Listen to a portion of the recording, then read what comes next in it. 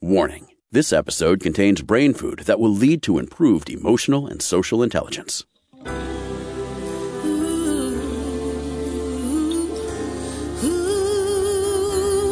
Give us 1 hour and we'll help you change the way you think about happiness. Harvesting Happiness with Lisa Cypers-Kamen is fresh, optimistic, and purpose-driven media that promotes well-being from the inside out. Each week, Lisa spotlights diverse trendsetters and change agents who are the greatest contemporary thinkers and doers, devoting their lives to creating a better world in which to live. Your host, Lisa Cypers-Kamen, is a widely recognized applied positive psychology expert, author, documentary filmmaker, and lecturer specializing in optimal lifestyle management. Let's get to it. Here's Lisa. Good morning, good afternoon, and good evening, wherever you are. Thanks for joining us on today's show, where you will learn about emotional triage, how to stay mentally healthy, strong, and balanced amidst the COVID-19 pandemic.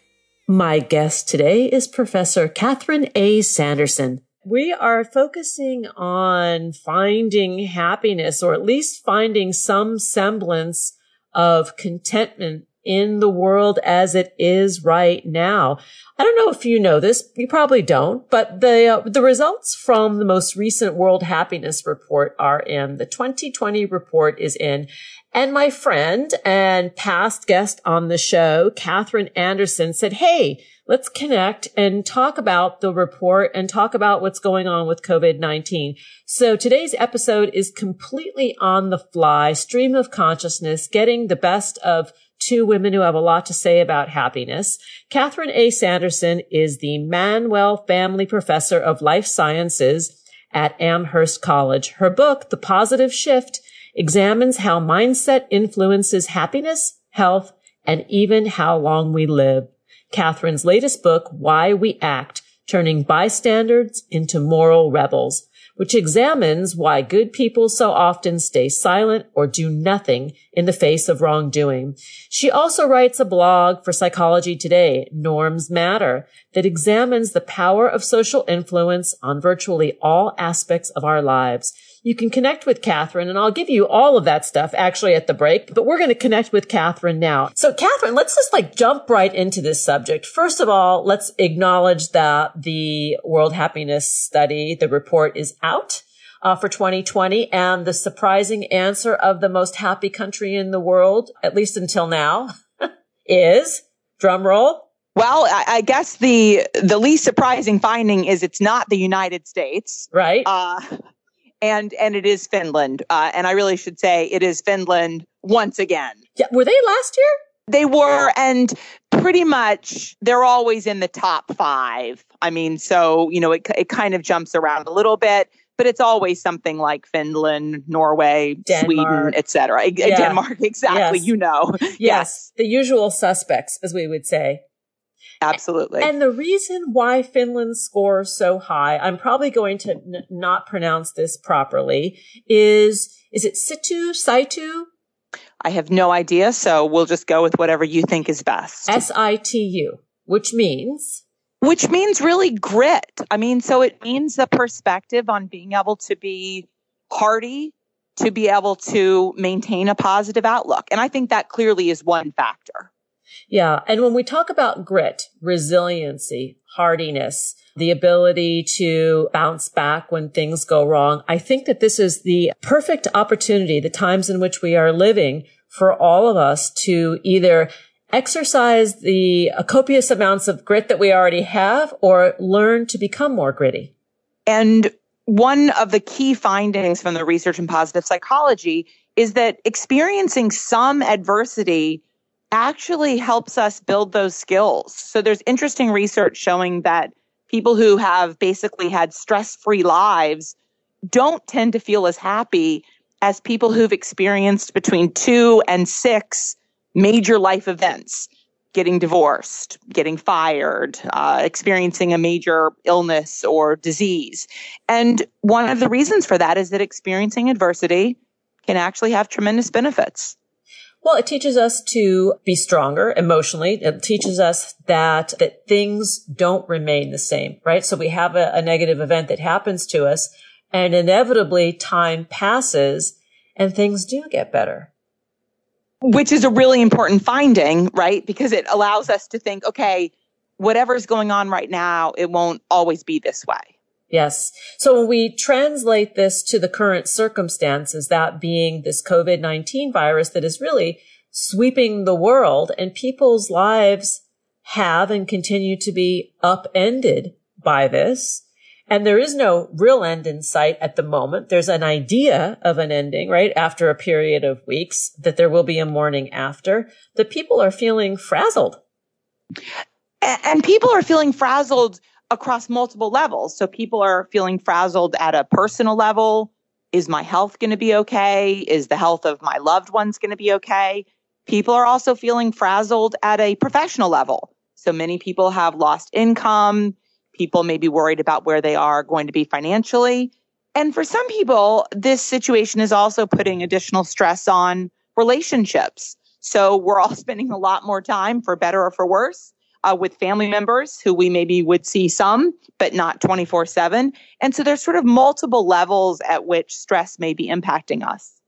And in addition to that, the flip side is, and you and I talked about this before we began the show, that I'm finding this quirky little comfort in knowing that I am not alone. Like in the past recession, when the world went to hell in a handbasket, some people did okay and some people didn't. In this situation, we are all in it together. There's not a person that is not affected by this.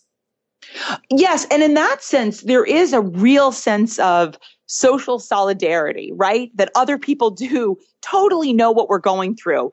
When we experience personal loss, so the death of a loved one, we often feel isolated in part because we think other people just don't really understand what I'm going through. Yeah. But the reality is pretty much everybody understands what we're all going through because we're all experiencing virtually the same thing.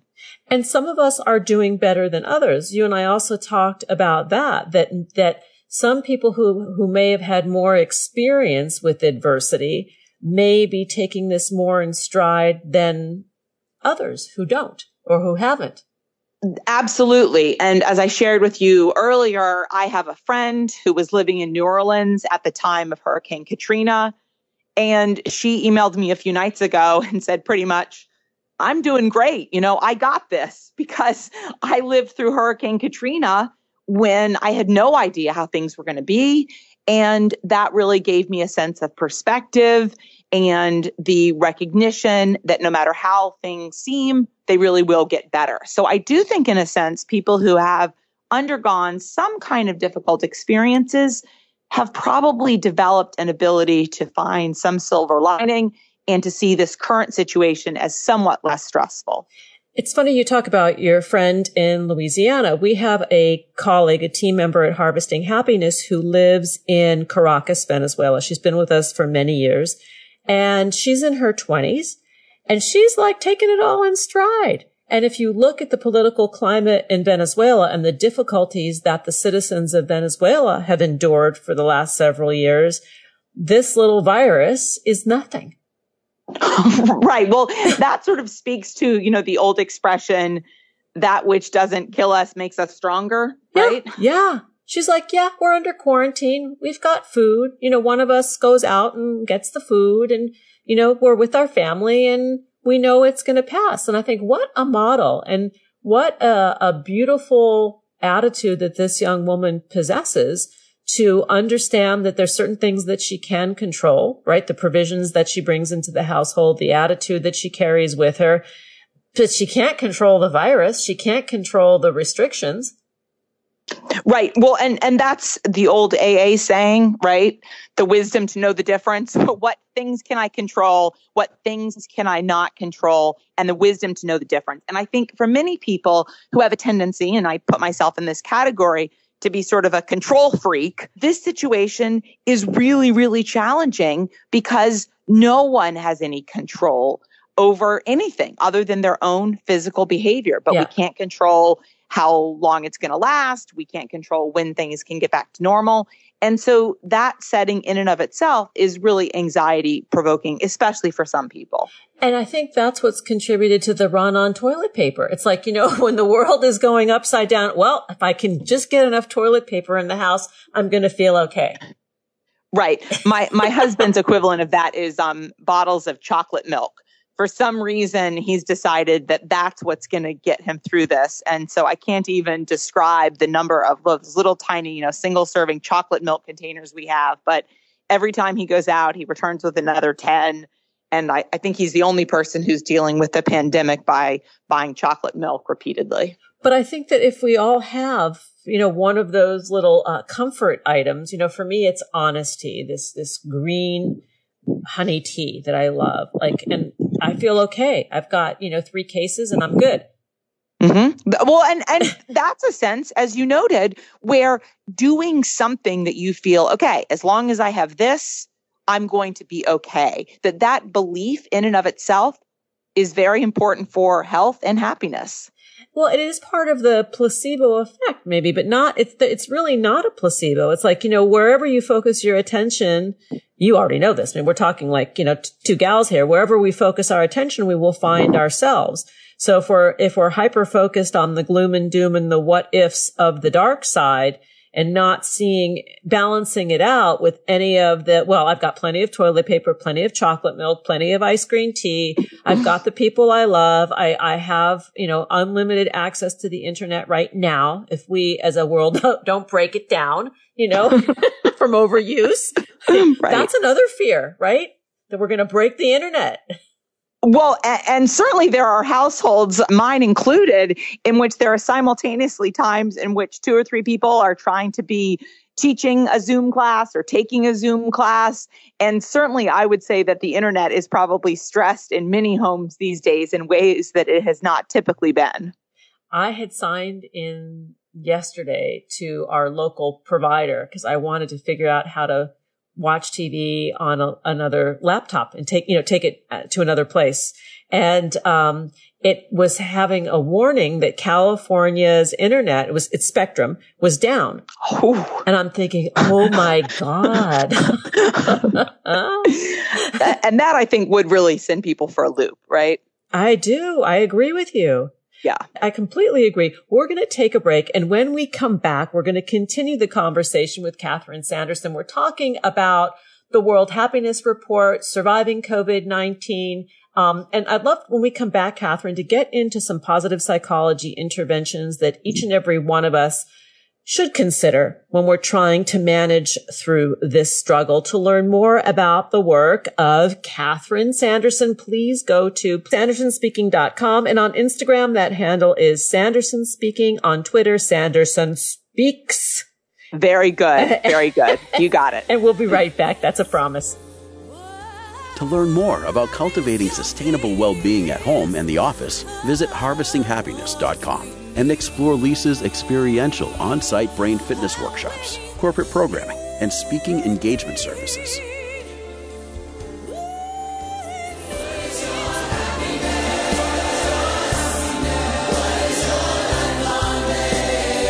And we are back. I'm talking with my guest today, Catherine A. Sanderson, about emotional triage, how to stay mentally healthy, strong, and balanced amidst the COVID-19 pandemic. Let's return to the conversation. And we are back. I'm getting to hang out with my friend, Professor Catherine A. Sanderson. We're talking about the most recent World Happiness Report of 2020 that cites Finland as being the happiest country in the world. But while that's just interesting information, what we're really talking about, how to manage stress and anxiety amidst the COVID-19 breakout and how our lives have been upended, by this invisible germ. Upended and really for an uncertain period of time. Yes. So it's not like a snow day when it's, 2 or 3 days of snow and no school and roads are closed. I think the uncertainty has also magnified the stress for many people. Yes. Let's talk a little bit about positive psychology interventions and how we can apply them to better manage in the crisis or the moment. So I think the first thing I want to say is it's really important for people to recognize that this is not a one-size-fits-all approach, because different people, frankly, find different things inducing happiness and positive psychology. So I always like to throw out a few options because I really want people to think about what works for them and not to beat themselves up if somebody says, well, you should just meditate and they're not a meditator, for example. Yes. I'm doing the eye roll because that's the one that I hear from everybody. You want me to meditate? I'm like, yeah, ideally I do, but I know that it doesn't work for everybody. Well, and I think that's the challenge is that when people are told, well, you need to do this. And if you don't do this, you're wrong or you're failing at being happy. That, of course, is not effective. And so I do think the most important strategy first is for people to acknowledge that what works for your best friend or your sister or your husband may not be the thing that works for you. And so people should actually take some time to think about what's the thing that's going to make them feel best. And let's talk about structure, because to me, regardless of where we're at, where we come from, what the story is, having some sense of structure to our days is a really useful tool. Yes, absolutely. And that's in part, as you and I spoke about earlier, is because structure gives us a sense of control. There is so much in this situation that we cannot control. So if there are ways that we can cling to, well, I'm going to wake up and I'm going to make my bed and then I'm going to do my exercise like I would normally do in a gym, but instead I'm going to do this, home workout. And then I'm going to have my green tea or whatever it is. That's a sense in which you are structuring your day, which is especially important since most of us have no natural structure whatsoever in our day these days. But we humans, like our kids when they're young, thrive on structure, right? If they know it's Monday and on Mondays you do X, Y, and Z, to have that certain sense of knowingness to each day is really helpful.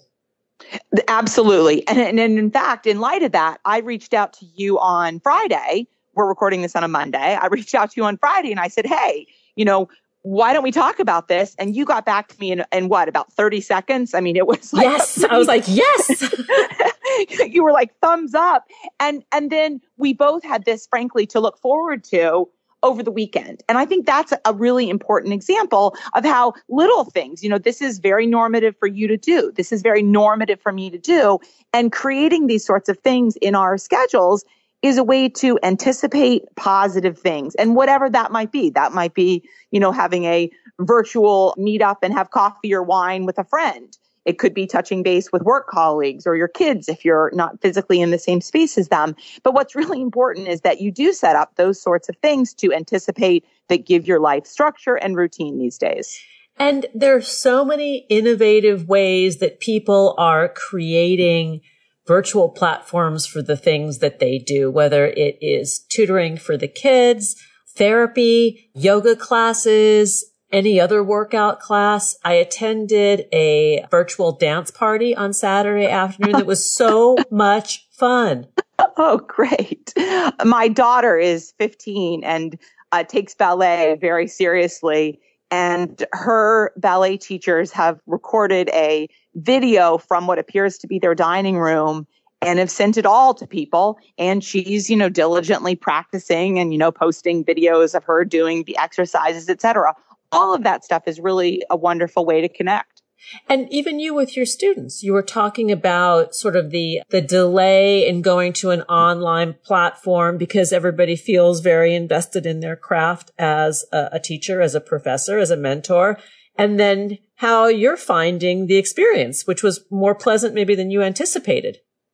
Absolutely. And what's been interesting for me is that I am a professor and I'm also the mom of two sons who are in college right now. One is a freshman and one is a junior. And what's been interesting is that I've been on various chat rooms on social media with some fellow parents in my role of, wearing a parent hat. And people have said, well, it's really not fair that, we're not getting a tuition reimbursement or something because, the teachers are just teaching online now. And that's not what we signed up for. Whoa. But the reality is, can you believe it? That's literally been a discussion. But the reality is all faculty across the country are going to great lengths to try to create lectures, to try to create PowerPoints that have our Zoom meetings that people are teaching online. And in fact, it's been frankly pretty enjoyable. So I'm teaching this semester a class in sports psychology, and I had intended to give a midterm exam and a final exam. Of course, that's very hard to do, electronically for lots of reasons. So instead, I pulled up some famous sports movies, so things like Miracle and Bull Durham. And I'm having students do an analysis of how the concepts they've learned in class are shown in these films. So that's a way of them integrating the knowledge that they've learned with something that I think will be entertaining and enjoyable for them. And this is the way that I think lots of faculty across the country are trying to learn new skills and give students the very best experience they can, even in these trying times. And when we talk about, how we learn, this is a living laboratory. There's never been anything like this before. And there's a learning curve for everyone. My kids have said that they really enjoy online learning. In fact, they prefer it because it's more convenient for them. And they know they need to do the work. They know what the expectations are. The challenge remains for one of my kids in the laboratory environment because it's pretty hard to have an organic chemistry lab when you've got pop-up online learning, I cannot imagine. So I wasn't that good at chemistry when it was not online, so I can't imagine it going better that way. Well, I am impressed that my daughter is, first of all, liking organic chemistry. I'm like, that's not from my gene pool. That's the other side. But anyway, moving on with some other interventions, because, having routine ritual to the day and you saying that it works a little bit differently for different people. But the basic interventions, some of the basic skills that positive psychology research has told us is that when we stay, let's say, for example, in a place of gratitude or appreciation or recognition for the things in life that do go right. Absolutely. And the reality is this situation does have some real positives. So people are really enjoying being able to do things that maybe they haven't really had the time to do. People who aren't commuting all of a sudden may feel like they have extra hours in their day in that sense. People are picking up pleasure books. And I think that's actually a really exciting thing that there's been lots of sharing on social media about independent bookstores saying, hey, we ship too. It's not just, the big, famous companies, which will remain nameless. I think it's also a time in which many people are saying, hey, I'm going to do something new. I heard somebody, I think on Twitter say, I can teach people how to knit or crochet if anybody wants to. How could cool. do a video. So cool, right? Well, you shared with me before. What did you do earlier today? Oh, I baked bread for the first time in my life. Like a beautiful, like legit loaf of bread. But so there's an example, is that you could have done this. You had the same ability to do this, a year ago or 5 years ago or whatever. But today you chose to do it. And those are the kinds of things that I think are really important to recognize, and being able to focus not on what I can't do. I can't go to the gym. I can't go to my college class. I can't go to my yoga studio. Instead, focusing on what can you do? Yes. And there are a lot of things that we can do. Here's another item. When we talk about self-care in the realm of positive psychology, how about sleep and rest? Right. And to me, I was going to say, I think the two most fundamentally important things that we all need to keep in mind, really all of us, are sleep and also exercise. Because this is a stressful situation. And the reality is eventually things will get back to normal. And we need to have our immune systems being very strong so that when we head out into the world, we are going to stay healthy. And if we know someone who's exposed, or if we in fact are exposed ourselves, we need to have a strong immune system in order to be able to fight off that infection and that virus and recover. So I think getting enough sleep, we know that's extraordinarily important. And so is doing some kind of exercise. Yes. Sleep, exercise, eating sound nutrition. I think that that is another thing that, since a lot of us have more time on our hands, we can take more care in the cooking and the quality of the foods that we're making. I know for us that there's been a lot of focus as we prepared to go on lockdown because we're caring for a 95-year-old in the house. So we had to be vigilant about preparing for this. And so it was really get healthy stuff in the house, because we know if the junk's there, we are going to eat it. Well, absolutely. And frankly, we all have some time to cook. So, maybe things, do I really have time to make a 2-hour soup? Well, you know what? You do have time now. Yeah. You actually could try that new recipe. Yep. So yes, the rest, the nutrition, the exercise, trying new things, picking up a hobby or going back to a hobby that you once had but lost the time to do. We can retrieve that during this time.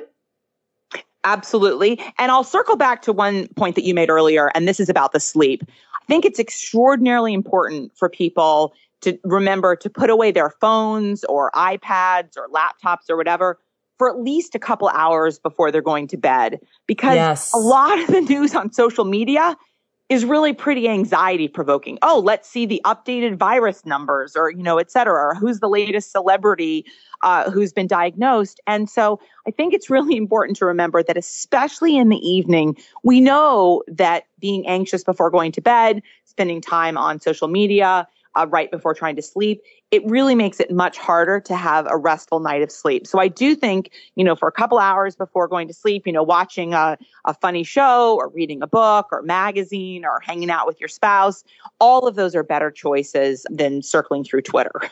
Yeah, amen to that. We're going to take a break, and when we come back, we'll continue the conversation with Professor Catherine A. Sanderson. To learn more about Catherine's work, please visit sandersonspeaking.com. And on Instagram, you can find her at Sanderson Speaking, and on Twitter, Sanderson Speaks. Here comes the pause, and we'll be right back. Did you know that happiness is actually good for your health? Happy people live longer, are more productive, and make better partners, parents, and professionals. Connect with us on Facebook at Harvesting Happiness and follow Lisa on Twitter at Lisa Kamen for a daily dose of inspiration.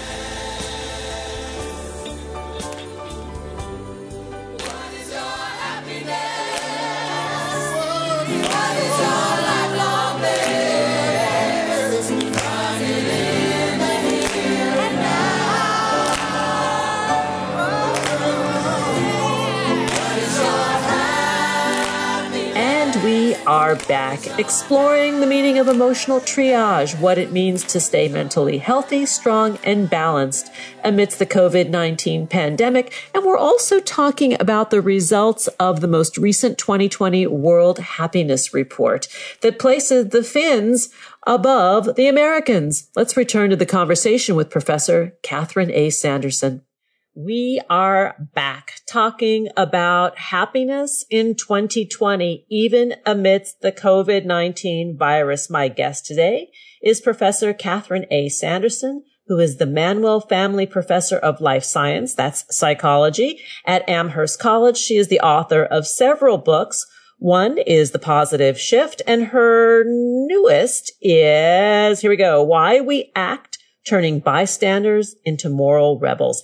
Catherine, let's talk about the narrative. Everybody's got a story about what they're going through right now and how much of the storytelling impacts our reality or the experience.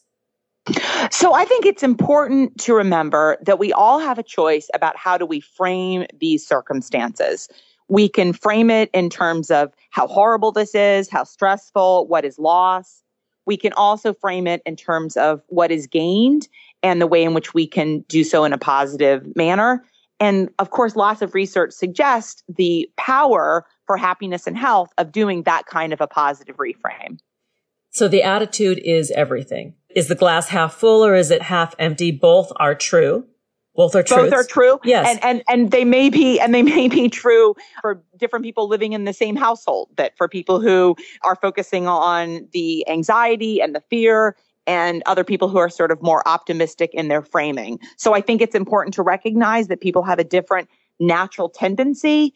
But even for people who do not naturally find the silver lining, this is really a time to develop those skills. Yes. And I think it's important to really bring up that happiness or positive emotion requires muscle toning, right? You have to sort of feed those muscles the things that it takes to strengthen them. So it's a practice. It is. Now, for some people, it happens more naturally than other people. Just like, some people are naturally more flexible in their joints than other people. So people may vary in their natural ability, but yes, all of us can get stronger and better at doing it with deliberate practice. Let's talk a little bit about the financial impact. I don't think there's a person that I know that is not financially impacted by what is going on. And the fear, when you sort of run the story to its bitter end, the fear is of, being homeless and without resources. I mean, that's where it goes to. It goes to a very primal level of scarcity. It does. And I agree with you completely. And that is one of the things that worries me so much, is that this is going to have a differential impact on different people. And there will certainly be, although everybody is going to be hurt financially, there are going to be some people who have more resources to be able to withstand that pain than other people. And that brings me to the idea of social service, volunteerism, community, paying it forward, uplifting others, that I think we're going to have a great opportunity to do as a result of this. I have been very, very impressed by what I've seen from many cities in which there's been an emphasis on making sure that kids are being fed. So I'm sure that you and your listeners have heard about all the school districts, New York City, Boston, so on, the big districts saying, hey, we're still serving these lunches. You can come and pick them up at, 40 different, locations. And I think that was one of the reasons why K-12 districts were so reluctant to close, is that they weren't just worried about, are we going to be able to teach the kids, math or, science or writing? They were really worried about, are the kids going to get fed? And for kids that are relying on, in some cases, breakfast and lunch as two meals that are provided at school, I've been really heartened to see such an emphasis being placed nationwide on making sure that lower income kids are getting enough food.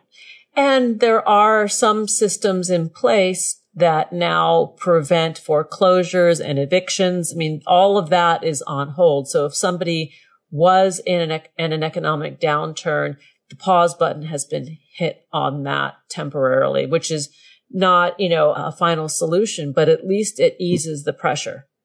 Absolutely. And hopefully, if we can buy people a little bit of time, a month, 2 months, 3 months, some of the other programs that I think are being currently discussed, at least at the time that you and I are recording, by the federal government, sending families a check, doing mortgage freezes, whatever that is, some other things might be able to come into place over time that would also provide a little bit of support.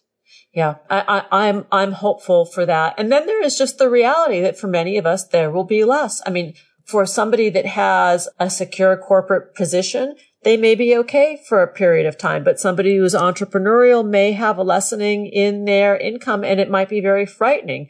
But the good news is, in adversity, creativity is also ignited. And there's an opportunity, I think, for those of us who are willing to stretch a little bit to create something new and exciting that may be better than what we had before.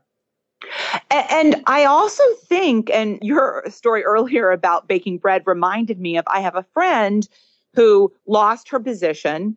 She was working as a substitute teacher. And of course, there is no substitute teaching, these days. And so she has posted on social media that she loves to bake bread.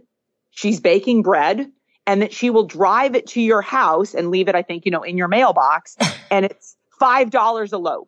So, and that's a way in which, and what was interesting is I saw it posted. My husband was asleep, so I didn't, wake him up to ask if, we wanted some bread.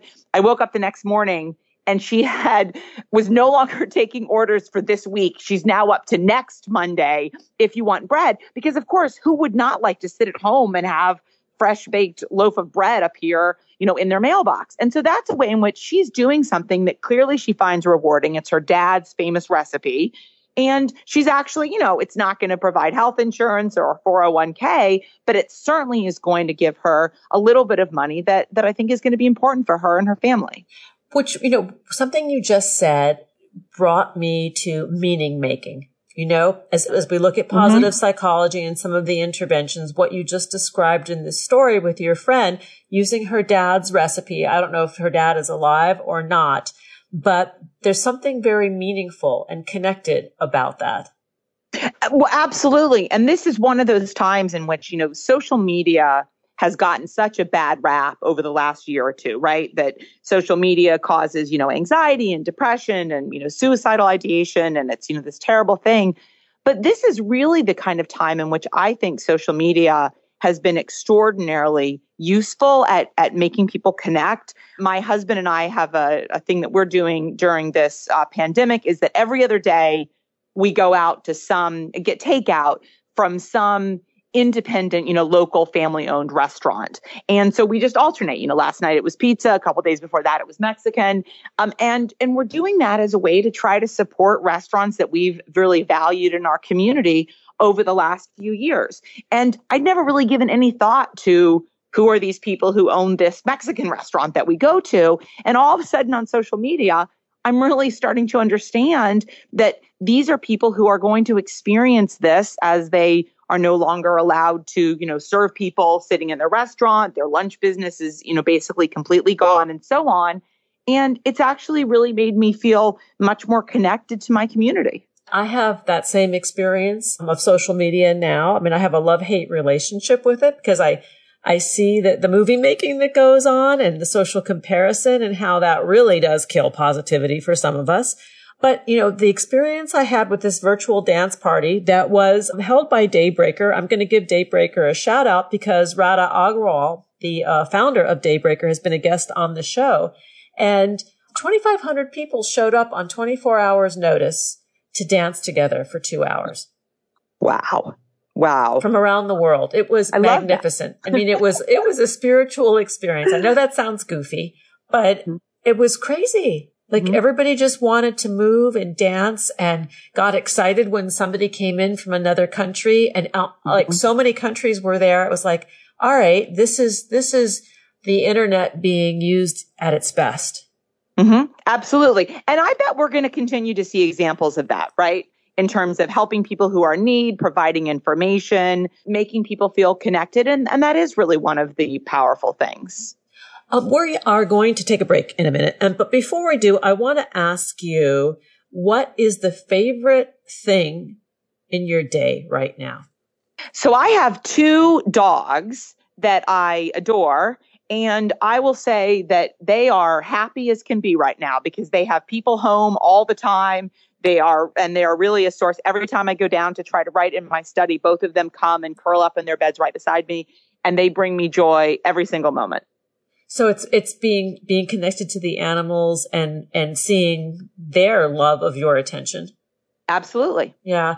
And it's not big. I mean, what you described is so beautiful and it's not big. It doesn't cost money.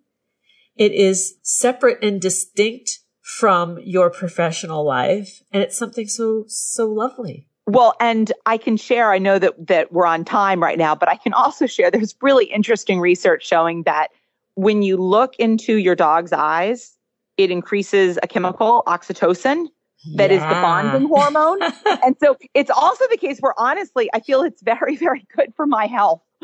Well, especially since we shouldn't be doing a lot of hugging right now, right? I mean, the people that you're in quarantine with, hopefully everybody's healthy and there can be unlimited hugging there. But the fact that, our animals can provide love and comfort and that snuggly experience is good for our health. Well, and there has been an outpouring in some, mainstream media outlets have picked up on this. There's been an outpouring of adoptions from local animal shelters. And people say, I've always wanted to own a dog, but I'm not home enough to take care of a dog or to walk a dog, or, I travel too much for work. And many animal shelters across the country are reporting that adoptions are just sky high right now as people either are adopting or they're fostering for, a month or 2 months or however long this takes. And all of a sudden, these animals are having a home. Wow. Another silver lining. Absolutely. And another silver lining on top of that silver lining is our clean air. Oh, that has been incredible. I don't know if you've seen the pictures from Italy. Have you seen those? I have not, but I can only imagine because I've seen them from LA where the air is clear over the city where there's normally that gunky halo of schmutz. Well, my family spent Christmas, literally 2019 Christmas in Italy. And they have posted pictures of, in particular, the water around Venice, which of course is overwhelmingly, polluted and dirty. And what they've shown, and they're wonderful pictures if your listeners Google them, of marine life, of fish returning to the canals. One of them shows a dolphin, and they say, a dolphin has not been, seen in the canals in something like 50 years. And so there is a sense in which all of this, reduced plane travel and car travel and so on is just amazing for the world in a sense. Yeah, it's giving the world a little rest, right? It's fascinating. We're going to take a break, and when we come back, we'll continue the conversation with Professor Catherine A. Sanderson. To learn more about Catherine's work, please go to sandersonspeaking.com, on Twitter at Sanderson Speaks, and on Instagram, Sanderson Speaking. Here comes a little pause, and we'll be back in a flash. Who says money can't buy happiness? Whether you are a skeptic or seeker, check out Lisa's new book. Are we happy yet? 8 Keys to Unlocking a Joyful Life. A boot camp manual for greater emotional fitness is available at Barnes & Noble, Amazon, IndieBound, and HarvestingHappiness.com. Here's a truth bomb. Emotions are contagious, and happiness is a universally desired state. But we tend to forget that we all have the freedom to be happy or the liberty to be miserable each day, regardless of external circumstances. Explore the journey of human happiness, how to find it and keep it, with Lisa's documentary film, H Factor.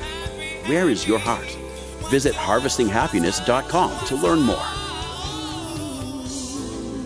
Happiness, yeah.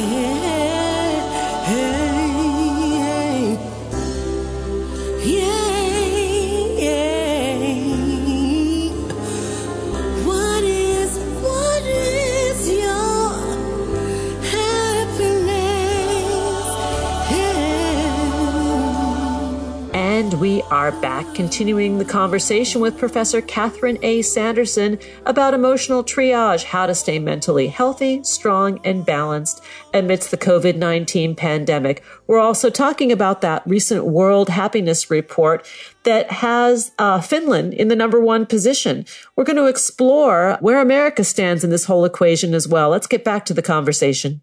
And we are back talking about the application of positive psychology in crisis. My guest today is Professor Catherine A. Sanderson, who is the Manuel Family Professor of Life Sciences at Amherst College. Catherine, I wanted to share some of the hacks that you and I have been using as coping strategies throughout the COVID-19 crisis. In my family, a family member said to me, you really need to be vigilant with that 20-second count with the hand washing. And they shared with me that one of their ways that they hacked this was they sang happy birthday to themselves. And that took them to 20 seconds. And I laughed. And then I actually tried it. And I was like, well, dang, that really does work. It gives you the good lather time. So if anybody's really wondering about really solid hand washing, which we should all be doing multiple times a day, every time we're handling anything, really, that might be one you want to try. And that one is important now. And by all accounts, it's going to be important for a long time to come. Forever, really, that the hygiene is key. But that was just a silly little hack. I thought, I have to share this somewhere because it's too cute.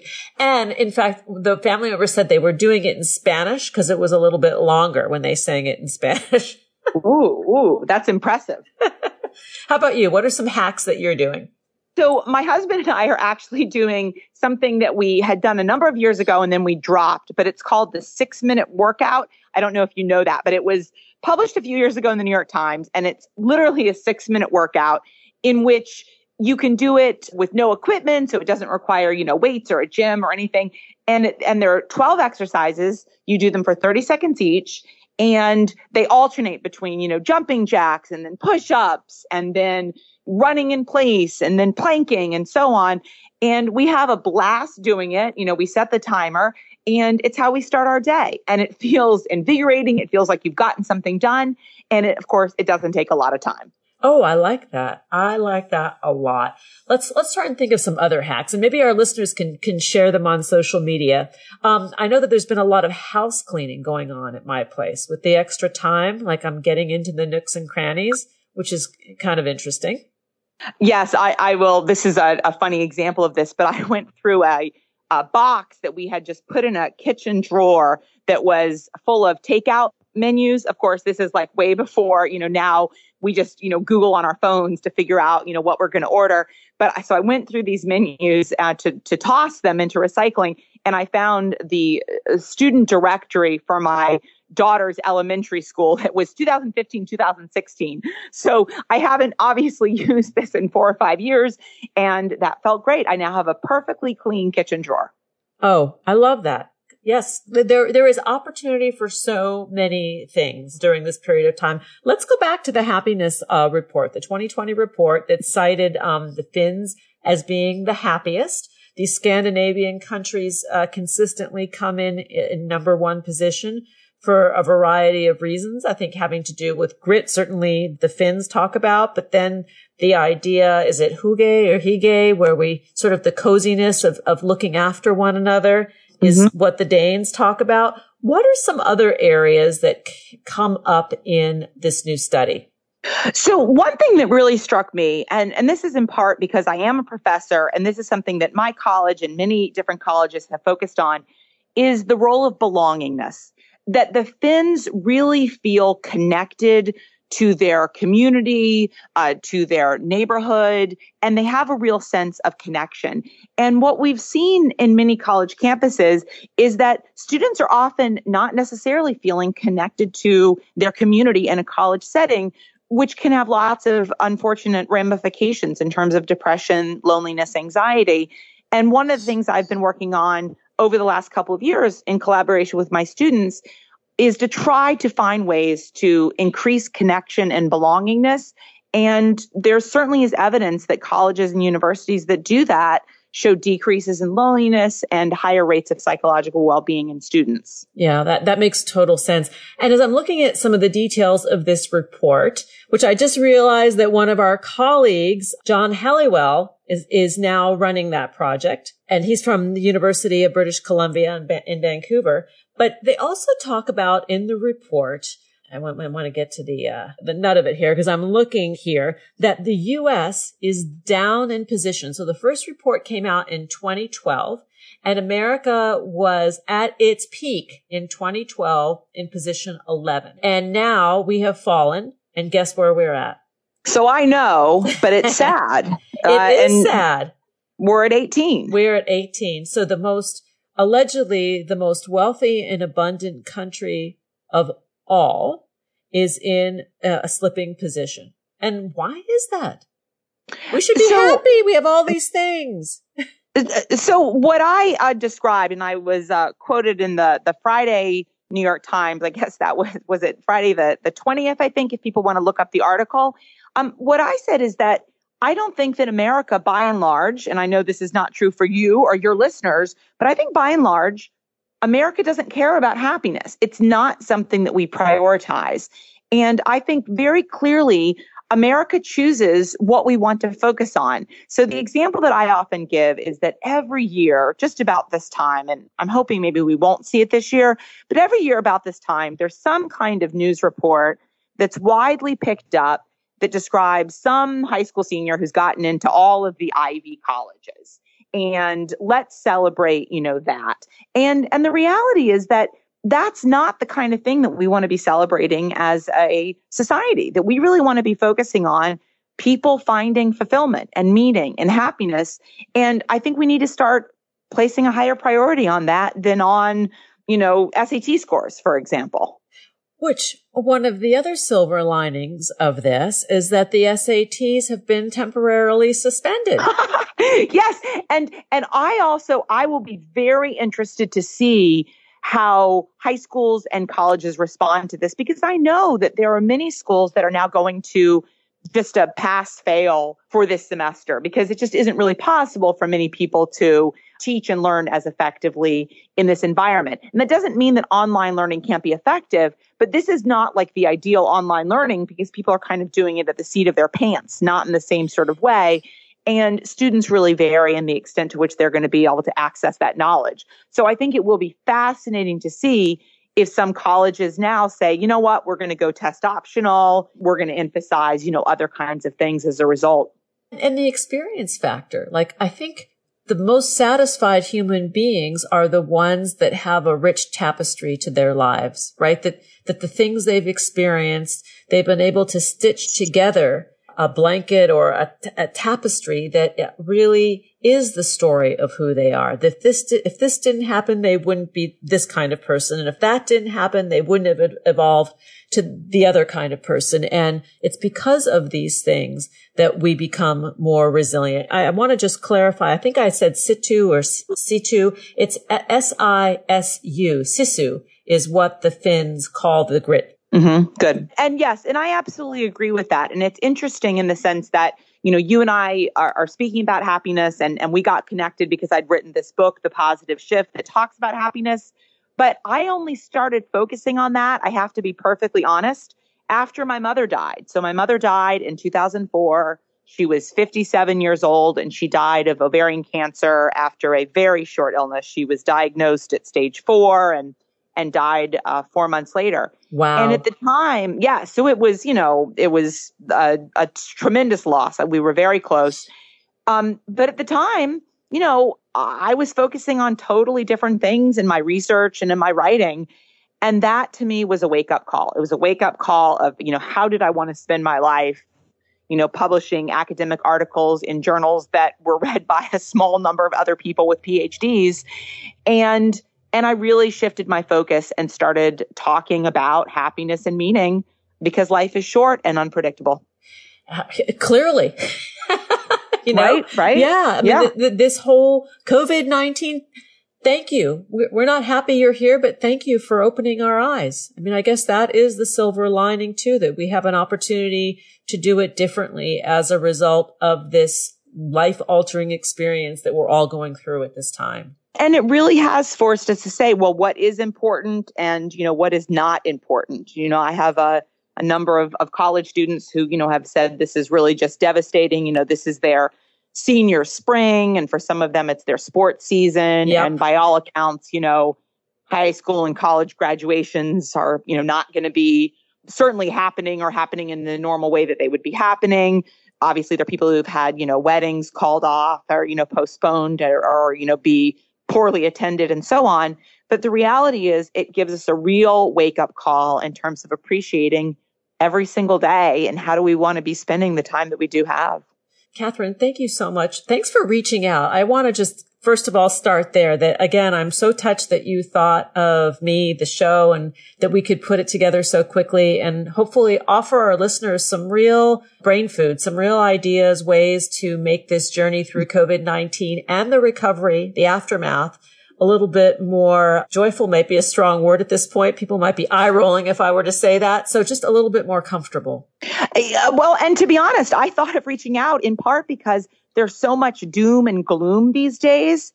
And I know that for myself, I'm spending a lot of time listening to podcasts, listening to the radio as I walk around my house and I clean or I sort a closet. And I wanted to have give people something positive and happy and affirming to listen to if they're doing the same throughout their days in quarantine. I agree. And I find doing these interviews through this personally really uplifting. It's never been busier because everybody's got time on their hands. So everybody that's been postponing their interviews, they're like writing to Andrea, I can do this now. And everybody shows up and says, you know what? This was like the highlight of my day just to talk about something positive. Absolutely. Well, and thank you for the wonderful service that you are doing for so many people in sharing your words and the words of your guests worldwide. Well, that's my passion. That is my joy. So, Catherine, you'll come back again and hang out in less, emergency circumstances. And as always, I really enjoy being with you on the air and spending some time chatting. We got to have like a video visit, which was really nice too. So to learn more about the work of Catherine Sanderson, please go to sandersonspeaking.com, on Twitter at Sanderson Speaks, right? Yes, exactly. All right. And we'll be back again. Thanks. Thank you. Thanks for joining us on Harvesting Happiness. This is Lisa Cypers-Kamen and my guest today, Professor Catherine Sanderson, wishing you kind thoughts, kinder words, and the kindest of actions. Until next time, remember, happiness is an inside job. Happiness is your inside job. Go out and rock your day. Stay safe, healthy, and keep your humor. We'll be back again soon. Keep harvesting your own happiness anytime and anywhere from the comfort of wherever you are. Subscribe, listen, and share hundreds of downloadable episodes via our free app or from our libraries at toginet.com, iTunes, Google Play, and other fine podcast platforms. To learn more about Lisa's global consulting services, please visit harvestinghappiness.com. Spread more joy by liking us on Facebook at Harvesting Happiness and following Lisa on Twitter at Lisa Kamen. Harvesting Happiness is produced in collaboration with TogiNet Radio, KBUU Radio Malibu.net, and is available on PRX, the Public Radio Exchange.